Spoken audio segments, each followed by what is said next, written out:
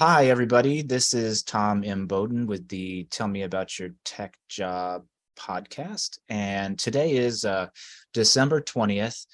We've got two podcasts 2 days in a row. Yesterday we had Hamid, and today we've got Ethan. And Ethan is a local Southern Illinois native, and he spent some time doing schooling at John A. Logan before he transferred into SIU and actually the EST program at SIU, which no longer around, but for a long time we had a really strong presence with the EST.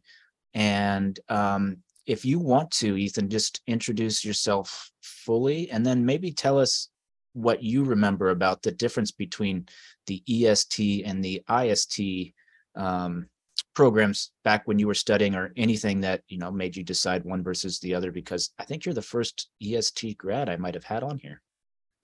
Yeah, that's an interesting question. Thanks for having me on. So my name's Ethan Hallesy.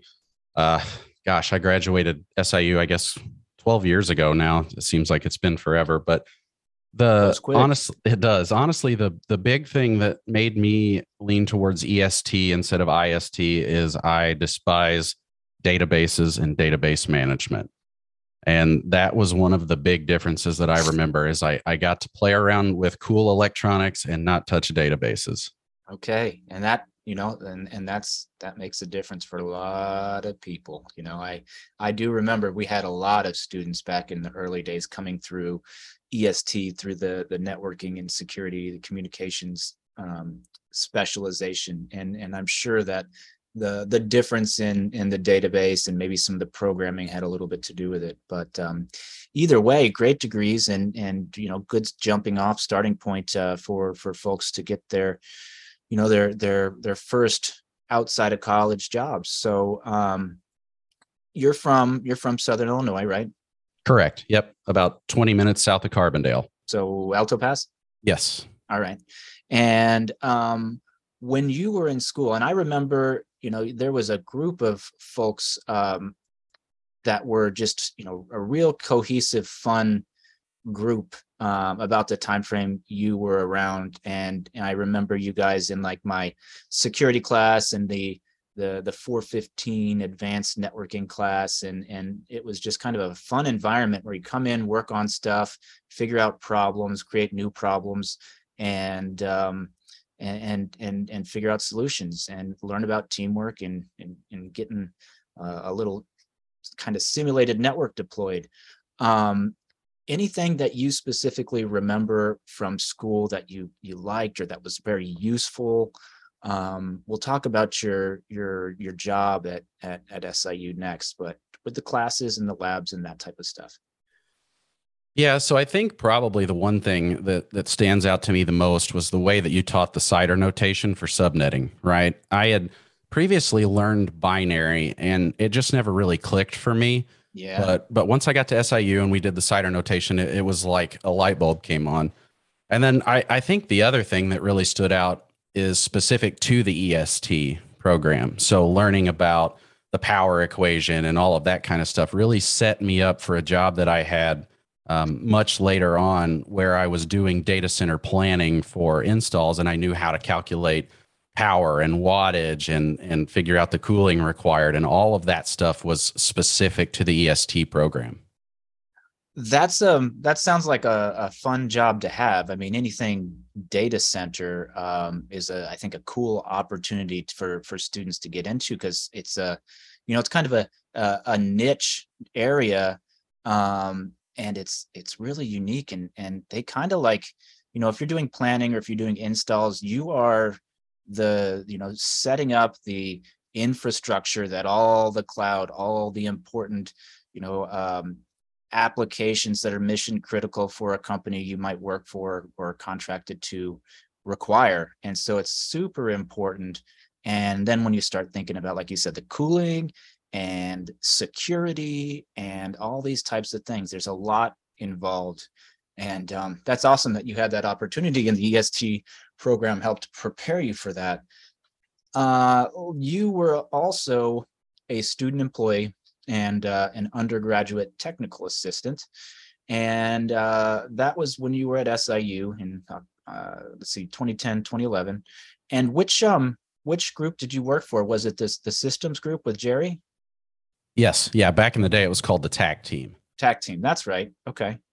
And tell us a little bit about that. And a fun note: Jerry is actually the head coach for my son's wrestling team at Carbondale High School. So I get to see him at work, and then I get to see him out there leading the wrestlers to, you know, championships and good placements in their events. That's cool. But tell us about what you did there. So my main role on the TAC team was a VMware admin as well as a bit of an AD admin. And I think the cool thing about that job versus some of the other jobs that you could get on campus was I was working in a live production environment at scale too. Right. So, I mean, SIU Carbondale at that time probably had, I don't know, 20,000 students and quite a bit of faculty, right? So I was a domain admin for the actual school's domain, right? So I could unlock accounts, do all that kind of stuff, and it was just it was a good introduction to what it would actually be like out in the real world.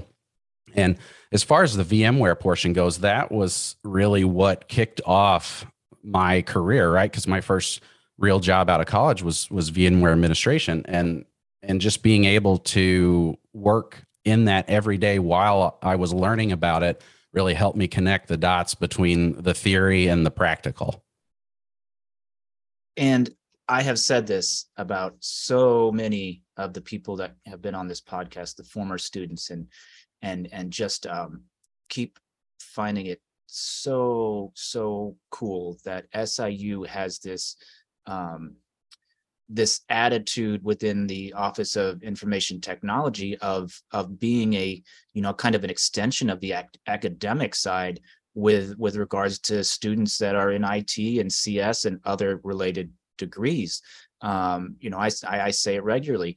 I didn't know a single person when I was an undergrad at DePaul that had a student job, let alone was doing anything with technology that they'd put on their resume. And here, you know, folks like you have done, you know, more than a lot of people who are, you know, 3-4 years out already. And that's just because, you know, you've got a group of mentors of IT professionals like Jerry and some of the others, Bill back then, I think probably, and they teach you to do the stuff the right way. And you know, that's invaluable, and that's one of the most things I'm proud of being, you know, associated with SIU for is that you know, commitment to real world experience that the IT folks give students. And you know, even today, you know, I myself am looking at a resume from a student worker who's going to come in and probably help me this summer do VMware, or this spring and do VMware and things like that. And it's just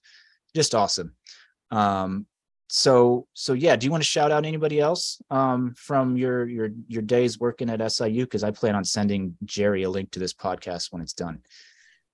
Yeah, so back then it was Jerry and Bill were the alumni, and some of the other folks that I worked with that really helped me were Paul Nearcorn, who I think he graduated a semester before I did. Right, yeah. And then Ben Wasson, he was a CS grad actually, but he was one of the undergrad folks down there. And then I think Aaron Ragusa as well. Yep. Awesome. Cool. So you got some good experience working with the TAC team here at SIU. You finish up your school work in the EST program. You graduate in 2011. And then do you want to talk about SI Wireless, or do you want to move on to the bigger job after that? Yeah, so SI Wireless was an interesting experience. It's not an NVMO, which is I think that's network. Anyway, that's like Boost Mobile, right? They operate on Verizon towers or whatever, and they just have their own subscription base. It was an interesting job. I got my first, I guess, taste of customer support at that job, but it was really just a stepping stone for me until I can get the job that I wanted, which came next, which was a sort of VMware admin and deployment engineer on Scott Air Force Base. So I was a contractor for the Air Force, And my team was essentially in charge of deploying, configuring, and maintaining VMware suites that were used to host the core services that the enlisted folks and the civilian folks on base would use for like logging in, email, DNS, things of that nature. Okay, so the infrastructure, the Yep. important stuff that doesn't work if nothing works if that stuff doesn't work. So pretty important. And this was a contracting job, and so were you working on base or were you working remotely mostly, or? Yeah. So I was on base every day for that one with about 50% travel. Okay. And that travel, was that to other bases or other client locations for the company? Was this TKC Global? Correct. Yeah. And that was, those were to other Air Force bases. Okay. So you knew what was going on with kind of the standard Air Force data center hosting cluster type scenarios. And so they sent you around to help others. Right. Yep. Okay. And it looks like during that time you got familiar with a lot of different technology, fiber channel, different types of um, storage solutions like NetApp and Dell, HP, a lot of different things with vCenter, the different enabling technologies for the for the clusters, virtualized clusters, and so you had. I mean, do you have any idea? Let's see. Okay, so clusters containing 150 plus hosts, so pretty good sized environment. And were you dealing with the actual virtual machines, or were you the infrastructure and the VMware kind of, um, was that your role specifically? So we didn't have much to do with the actual operating systems on the virtual machines, but we worked on everything up to the virtual machine. So if there was any virtual machine maintenance that had to happen or issues with VMware itself, we would take care of that. But say it was a Windows issue, we were disconnected from that. Gotcha. And that makes sense, but then it looks like a little later you moved on to another position still within TKC Global, where you did more of the operating system or host management. Yeah, so once the travel and installs wrapped up, I moved over to what was called the migration team, and I was pretty much in charge of two teams that were doing the actual migration of the hosts and computer objects from the legacy AD into the new consolidated Active Directory that we had previously deployed the infrastructure for. Okay. So these were all kind of unique Active Directory environments where you kind of had to um, look at how they were and make a strategic plan for maybe eliminating some, migrating some. And it says exchange migration, so I imagine that was an interesting one to work with, especially if you were going up to a newer version of Exchange. So a lot of Microsoft administration kind of take you back to your time with the TAC team at SIU. Yeah, and thankfully we actually had Microsoft bodies on contract, and we had one or two dedicated to each team. So they handled a lot of the heavy lifting, and my team did a lot of the button pushing, I guess is the best way to Okay. put it. So Okay. we had a lot of tools that really were set up all ready for us to be able to do the job, right? So we did have to do a lot of scoping as far as the accounts that would need to be migrated, the computers that would need to be migrated, things of that nature. And then, of course, with it being the military, there's always, officers, generals, and such that are extremely important and have mission critical day jobs. So we had to pay special attention to them, and we would do what were called VIP appointments. So we would schedule an entire migration for a specific officer and all of his or her office staff. So Okay. it wasn't as technical as my previous job. It was a lot more process and customer facing oriented. Okay. That's cool. But you get to know, you're meeting with these very high level Air Force people, and you're there to make sure that everything goes smooth so they have nobody to get mad Exactly. at. All right. And then after that, you changed to another role, it looks like, as a hardware refresh team. What was that about?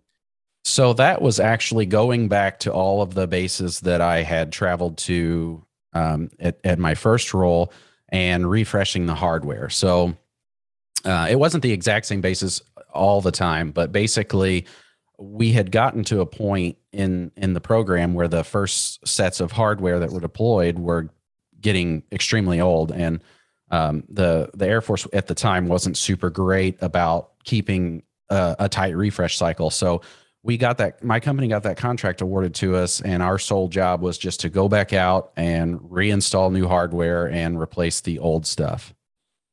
Okay. And this was this when you were doing the data center type work? Correct. Yeah. Okay. So what was involved with kind of this refresh at the data center? Were you staging things and then migrating and then decommissioning the old stuff?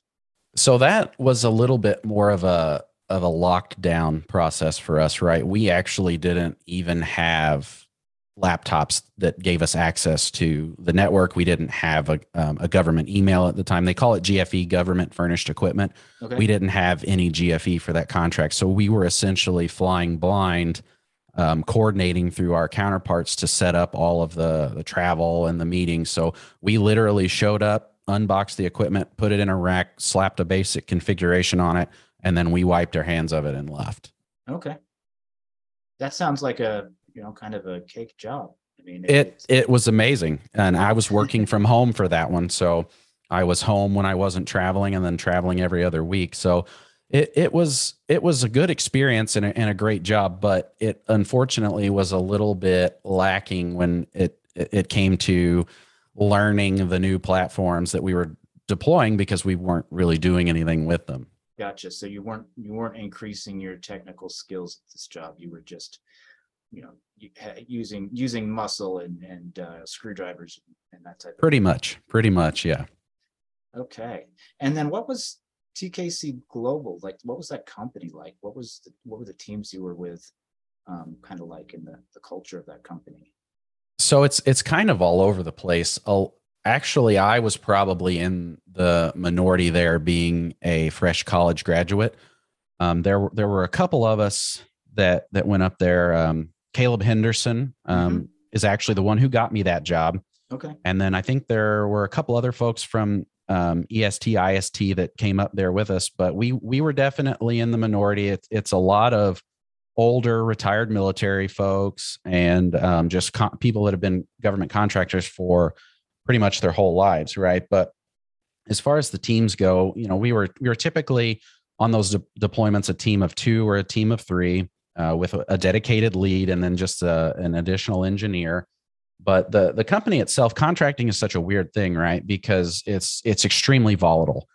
I mean, I guess tech is kind of volatile right now anyway, but these jobs seem to be even more volatile than normal, right? We would always hear stories about people showing up one day and their office doors are locked and the locks are changed and they can't get in because the contract was rescinded, right? Okay. Okay. And it wasn't uncommon to hear of that happening. Um, I think I got pretty lucky. I mean, I stayed with the same group of companies, so like TKC, uh, Tundra, and Kivlik. All of those companies were under a big umbrella company called Akama, and I stayed with that company for 9 years and never once experienced that. So I think I was extremely lucky. Or maybe But maybe it was you. well, I mean, thanks. But yeah, there were a core group of folks that were there that entire time with me, and I think that does have something to do with it. But overall, I think the company as a whole did a good job of taking care of its people. Okay. And then let's see, you've got a remote job in 2017 with Kivlik. Is that kind of a part of the TKC group or? Yeah, yeah. So Okay. kind of without going into too much detail on this because Right. it's super boring, but the kind of the way that works is Akama is what's called an 8A corporation. So it's owned by Native Alaskans. And ever since, I guess it was maybe like the Enron thing, I think several years ago, where people were getting contracts because they knew somebody in the government put some regulations in place where small businesses have to do a certain share. Native Alaskan, other disadvantaged businesses like minority owned, women owned, things of that nature, all get additional protections in the contracting space, right? So with Acoma being a native 8A corporation, they have subsidy companies that also take on that 8A designation, and they would bid on contracts with those 8A corporations. And sometimes one of those companies would get too much business, and then they would graduate from 8A to just a regular small business. So there would be another company stood up in its place that qualifies for that, essentially. And that's why you see me kind of jumping through companies under that Acoma umbrella. Okay. And so since you were remote, was this mostly just kind of a, on paper type of thing? You were still kind of doing the same thing with same people? Yeah, same thing, same people, different contract. Yep. Okay. And you want to, anything else about these later contracts that you were working on that you want to tell us about? Tundra, the phase 3 hardware refresh, phase 2 hardware refresh. Anything cool or exciting about what you did there? Yeah, so those were actually my first opportunity to take a lead role from a contracting perspective. So I was essentially the lead engineer / solutions architect for those. So I was basically given a set of requirements and said, we need to meet these requirements and meet this timeline. So I got to take my first crack at design work, right? And I think that's probably one of the coolest things I can say about my career thus far is that if you go to any of the CONUS, which is continental United States, any of the continental United States Air Force bases or Air National Guard bases, and you look at their core services infrastructure, I designed it. That's pretty cool. And potentially installed some of it myself. So yeah, that's really like one of the coolest things I think I've ever done. But yeah, those jobs really set me up for not only like getting my technical abilities, but also teaching me how to interface with customers, high ranking customers, and start to learn how to deal with objections, right? Because when you're presenting designs, you want questions, right? You want people to interact with you and ask you the tough questions and figure out why you made the design decisions that you did. Mm-hmm. And I got a lot of that in that contract. And I feel like that specifically was the start for me to get to where I am now.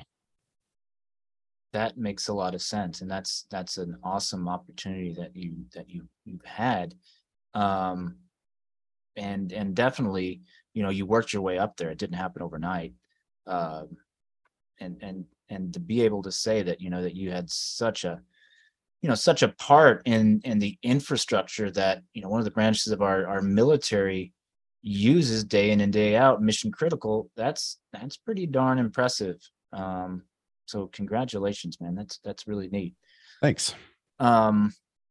If we could, before we talk about what you're doing currently, you've got a bunch of certifications, and I know probably some of them have maybe expired, or maybe you've kept them all up. But you want to just tell us about some of those that you've had? And sure, yeah. So I think probably the first one that I got was the Security Plus, and my personal opinion is I think the DoD, with the requirement for everybody who has an admin account to get a Security Plus, is probably the reason why CompTIA does continuing education on those now, right? Mm-hmm. Yep. They used to be perpetual. I also think the volume of folks required to get a Security Plus has kind of made it less valuable. Sure. But yeah, so from there, I started getting some hardware certs. I got certified on NetApp storage, which at this point, I can't remember anything about them. I haven't touched them in years. Right. Okay. But probably the best one for my career, just from a knowledge standpoint and even an opportunity standpoint, was my VMware VCP. Okay. So that's the VMware Certified Professional, and I got the data center virtualization variant of that. And I got extremely lucky with that because typically VMware requires you to take like a $4,000 class before you're even eligible to take the test, right? They wanted to somehow, I guess, cut down on the number of folks who just jump online, grab a test dump, go take the test, say they're VCP certified. They wanted to keep it. Paper certs. Yeah, they wanted to keep it worth something, right? Hmm. But I guess it was probably in 2015 or 2016 they offered a program to VMware partners where if your company was I guess like a gold or higher level partner, you got to skip that requirement. Okay. So I went out and got that, and then I think I updated it probably 2 or 3 times, but it has been on the back burner since 2018. But I think it's probably in my future again, but it's going to be more so from the cloud perspective this time. Okay. That's pretty neat. And we've had VMware academic partnership for at least 10 years, and some of what they give us is part of that. I mean, they're changing it all the time, but these courses in data center virtualization, core technical skills, and they're giving us access to like the vSphere ICM and Optimize and Scale, and some of their new stuff too, with like the, let's see, virtual cloud. And I've seen some things with their software defined networking, I think, and we have those now, which is pretty cool. And one of the things that we did just this last semester, and I've done it before, but we've been holding these independent study Security Plus CERT classes where I get a group of students to come in once a week. They schedule and they they go through the curriculum just with the point of taking the CERT at the end of the semester. And we're at that point where they've finished. There was 7 of them. I think 3 of them have taken it and passed so far, and the rest are doing it sometime in the next couple of weeks. But that's what I tell them. It's a great opportunity to get where you have entry level credentials that some of these contractors are going to want to see, and always helps to have it before they want you to. Yeah, absolutely. Because I think that shows that you have insight into what the industry's looking for, right? Exactly. And I think Johnny Logan has recently implemented something similar, right? I'm pretty sure you can come out of Logan with a CCNA now. They do have the CCNA program. I'm not sure because Mark recently retired, and so I'm not sure if they've still got somebody that's doing that or not. But I know they had, and there's a bunch of community colleges who have that as well, and it kind of makes it tough to transfer in because none of those classes like equate to 200 level classes that we have. So we have to kind of work on our approach to that. But it's definitely a cool thing. And one of the neatest things I've seen touring around and seeing different community colleges is up there at SWIC, and they've had a program doing Cisco for quite a while. And I think I was at their Granite City facility, and on one of their walls, they just had pictures of like the wall of fame of the people that had passed their CCNA, and just up there as like a congratulations. And there was just tons of them. It was really neat to see. So maybe what we'll do is we're iTech now, but maybe we'll start putting up pictures of our alumni and grads who've made their first $1 million in the tech industry or something. So hopefully you'll be up there soon. Well, that's the goal, I'd say, but we'll see about that. Okay, so fast forward to your current position, and sometime between let's see, your work. I mean, one of your positions, you had a baby, and so being remote, I'm sure was a fantastic opportunity to have a little one and be there to help contribute whenever you can, I guess. I've had that opportunity too, doing remote stuff and being flexible for helping with the kids and things, and it's awesome. So your little one, you said, was 3? Yep. Cool. That's exciting. But yeah, the being remote part, that was awesome. And having a kid kind of, I'm sure everybody says this, but it did kind of change everything for me, right? But before that, I was sort of a road warrior. I mean, I pretty much consistently traveled with a few breaks here and there between 2012 and 2019. Okay. And when she was born, thankfully, my company was flexible enough to sort of move me over the team of folks that traveled. Mm-hmm. So I had very limited travel since then, but yeah, it changed everything. I don't want to be gone all the time anymore. I much prefer to be at home now. You're out of that stage of getting the millions of frequent flyer miles and the hotel points. Right. Yeah. And unfortunately the free vacations from all of those points finally ran out this year, but I think that's a pretty good run. Yep. Yep. That's true. That is true. That's one of the perks of being those road warriors. So tell us what you're up to now. So I made the transition over to sales, Okay. and I now work for a large OEM in the data center, and my job now is essentially, so my role is technically pre-sales, but I'm still part of a sales team, and what that means is I am involved with the customer at the solutioning stage, right? So Okay. I have a specific customer set that I cover, and I engage with their solutions architects, systems engineers, just whomever on their team. And I basically help them figure out how to solve their problems. Right. So I, I am a product focused, I am in a product focused role, but I really try to be more outcome focused. Right. And I think that that's maybe one of the things that people in technology, at least from my perspective, that we tend to get tunnel visioned on certain things and certain tactical issues, right? The now, as opposed to where do we want to be in a few years. And so that's really my main job, is to help these customers of mine focus more on the big picture. And then once they do that, I'm there to help get them there, essentially. Okay. And so you said you're in the data center, so you're working with solutions for just anything data center Yes, everything from servers and storage all the way up to networking, basically everything in between. and the software too. A little bit of software, not a Just ton. the hypervisor type stuff and things like that. Right. Yeah, we don't do a ton with it. We have to know enough about it to know what it does and Hmm. where it fits in. But when it comes to like complex design of any kind of software, that's really out of my realm, as Okay. opposed to say building a humongous storage platform or hyper converged infrastructure, things like that. I'm much more involved on the actual hardware side. Okay.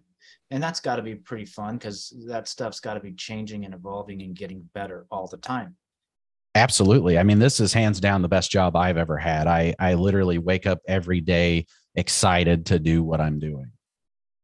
And I imagine working for a large OEM is you get a lot of training and the new things that they've got so that you can be just familiar with everything in your realm and have always kind of the top things to choose or help customers choose for what they deploy. Yeah, there is so much training, you would not believe it. Every product has hours upon hours of training, and it can be as in depth as you want or as surface level as you want. We would So literally have everything. so like the front end sales or the customer lead sales would be more lighter in terms of their knowledge on some of these platforms, and you come in to assist them when they have questions. Pretty much, yeah. Okay, cool. And I like that, that idea, that I guess that attitude or that mentality of thinking about things over the future, future proofing rather than just solving the immediate problem, because that's pretty important. And from an experience I had, having somebody who really knows their stuff and is there to back up what they've proposed is critical, because I had a basically a really large deployment that we purchased. It was about $200,000 worth of equipment and stuff. And one of the things that their sales guy, who was kind of technical but not exactly, one of the things he told us it could do, it turned out was completely impossible. And one of the reasons we were doing this was because it was going to save us like $26,000 a year in service costs. And now, we've got all this stuff on site, and this guy gets fired because he sold us something that couldn't do it, and we're out of luck. So I understand the value of having people, that'll stand behind what they say and know what they're talking about. And I'm sure that's you and your team. Yeah, yeah, absolutely. I mean, we all know how sales goes, right? I mean, typically sales gets a bad rap, and that I mean, I'm glad you brought that up, because it's something I forgot to mention. That literally is one of the biggest parts of my job, is to make sure they're not writing checks that we can't cash, essentially. Yeah, for sure.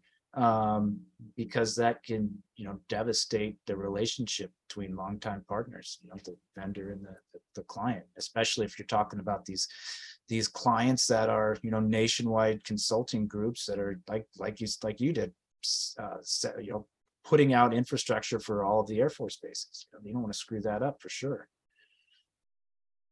Let's see, what else?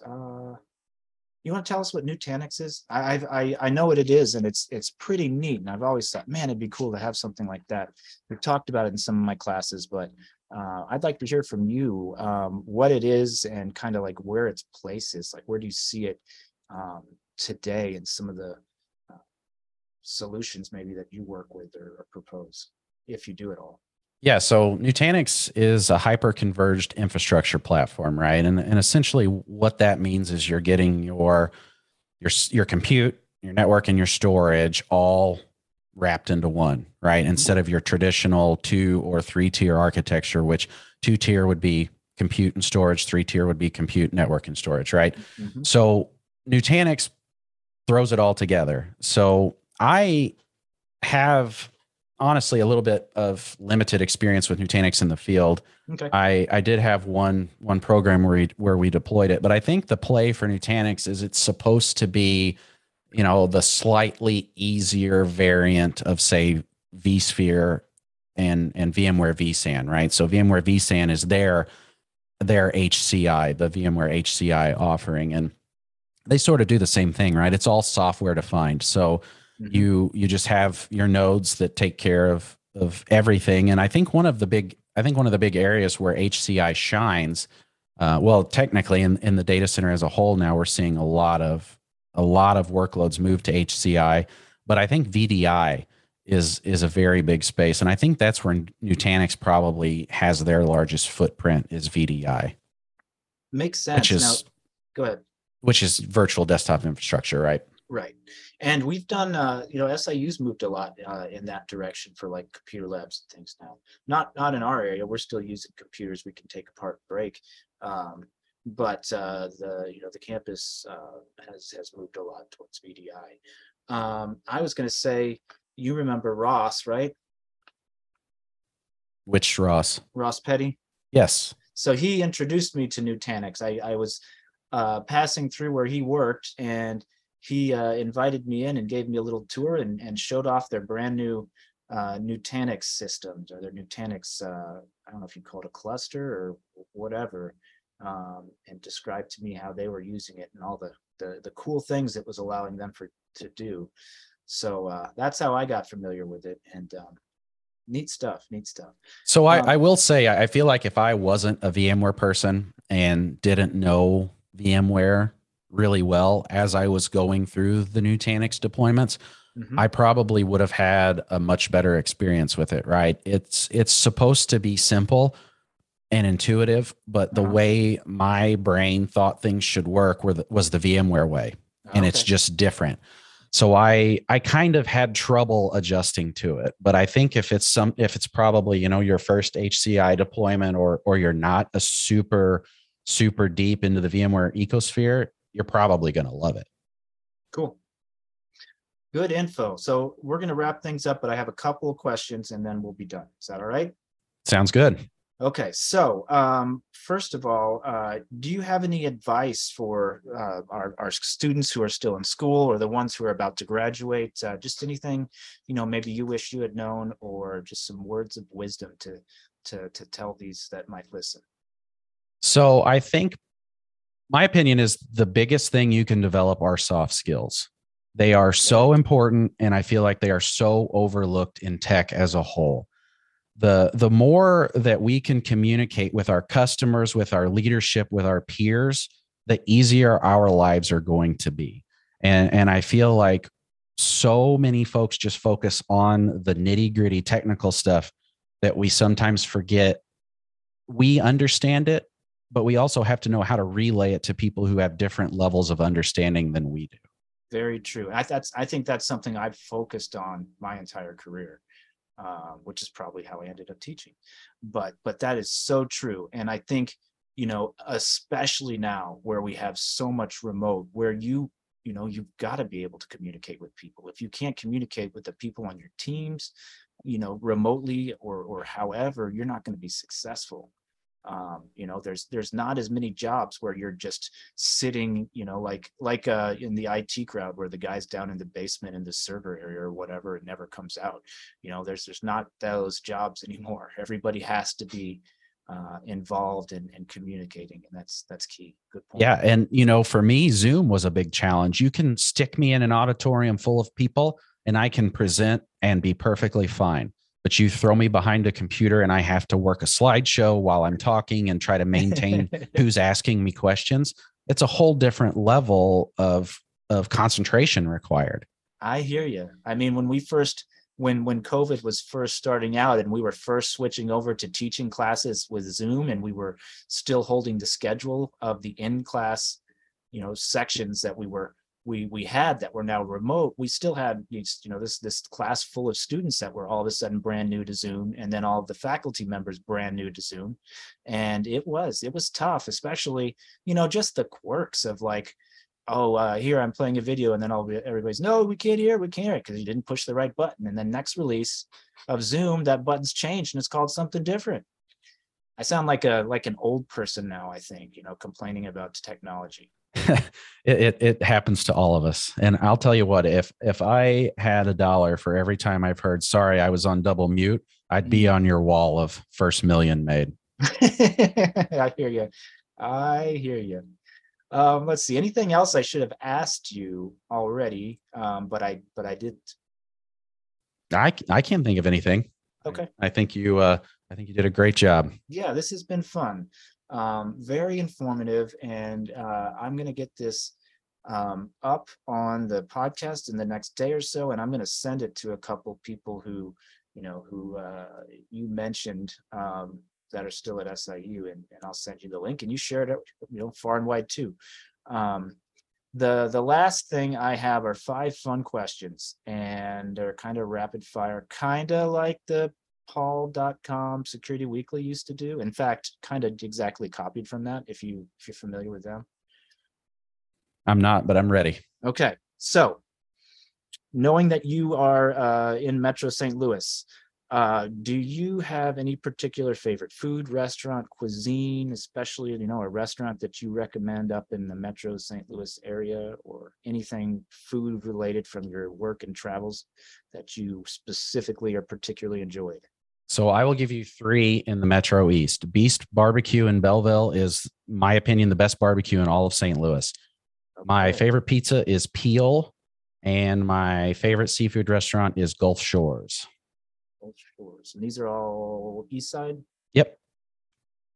Because I get up there. Actually, my grandma just moved away from Alwood, so I'm not going to be up there as often. But I am going to write these down because my wife goes to Edwardsville sometimes, and I go with her. But Peel, I'm going to have to find that one. I think I've seen that one before, and we usually go to, is there one just called, now I can't remember what the one is. Pie, maybe?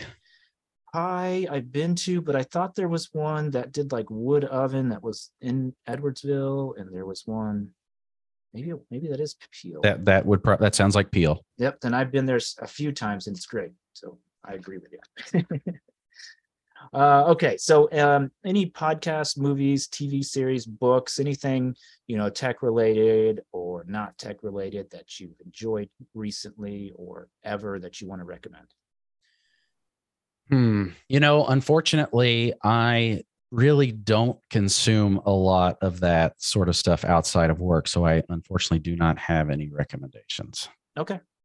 I'm always looking for a new TV series to watch while I'm responding to emails. So that's why I ask that. Oh, well, if it's outside of tech, Oh yeah, definitely outside of tech too. Okay, yeah, sorry, I misunderstood that. So, movie Top Gun Maverick. If you haven't Yep. seen it, it's maybe one of the best movies I've seen in a really long time. Yep. And my 12-year-old went as Goose for Halloween to school, and his best buddy went as Maverick. It was pretty cool. Nice. Anything else? Not that I can think of. Okay. Is there any particular technology that you would like to get your hands on to learn or play with? Home, work, pleasure, business, whatever. Just anything Automation. What kind of automation? Anything automation. That is honestly one of the things that I have zero hands-on experience with and very little just overall knowledge. And with a lot of talk around multi-cloud, automation is going to be at the forefront of that. Okay. So like Ansible and things like that. Right. Ansible, Terraform, things of that nature. Cool. And these are all things that I'm going to put on my list and put it out to my students of stuff they should check out. Where do you see yourself in the next 5 to 10 years? I believe I will still be at my current job. I love it there. I'm thinking maybe a systems engineering manager, but I'm not 100% certain. I've toyed with moving to a full sales role, but I was actually recently appointed to the federal field CTO team. Okay. So I think my future may lean a little bit more toward speaking engagements and content creation from a technical perspective for other solutions architects and systems engineers to consume. Within internal stuff? Yes. Okay. That's awesome. So you'll be helping make that training that gets the other people successful. That is the plan, I think. Okay. That's really neat. Okay. And so last thing, if you could retire today and money was no object, you could do whatever the heck you wanted, what would you do? I would camp and I would build gaming computers. But not at the same time. Not at the same time, probably. Yeah. Awesome. I would see all the national parks. And yeah, that is like a dream of mine to just go be in nature, and well, not really in nature, right? I want an RV, but go see all the beautiful things that our country has to offer. That is awesome. And I'll tell you, Belle has this sweet RV that I see sitting in her driveway every time I come to work. It's pretty cool. So she's done a little bit of that, I believe. We do a little right now, but with the second kid on the way, we have to put a pause on that, unfortunately. Gotcha. And I'll tell you, going from 1 kid to 2 kids was way more different and challenging than 2 to 3. If you have 3 in your in your potential plan, so get used to it, get ready for it, I guess. Well, I will not be sharing this podcast with my wife now because I'm telling her we're done after 2 and she thinks 3 would be fine. So yeah, it's easier. It's easier because you got, kids to help with the other kids and entertain them and stuff. And then there's, they just occupy themselves a little better sometimes. But anyway, well, thank you, Ethan. This has been really cool, and it's been awesome reconnecting with you. So absolutely, I appreciate it. We're going to get this podcast up and put it out. I'm finally going to do like a full-blown podcast kind of intro to put it out there, because I've only kind of just shared this with people and not put the whole thing out there. But now I've got about 20 episodes, so I'm going to do that. And again, thank you. And would you be up maybe someday just to talk about VMware or something with a class, if it's ever just comes up that you'd be a good resource for? Absolutely. Yeah, I am more than happy to come down. I'm close. Okay. So. Well, very neat. Thank you very much. And I hope you have a Merry Christmas, a Happy New Year. Congrats on the little one in the future, little one coming up. And I'll keep in touch with you. Sounds good. Merry And if Christmas you to you ever too. and if you ever just come across anything interesting in you're learning about technology stuff you think I should share with students, job opportunities, just shoot me an email. Let me know. Absolutely. Will do. All right, we're gonna disconnect now. Thanks, Ethan. Take care. Thanks. You too. Bye.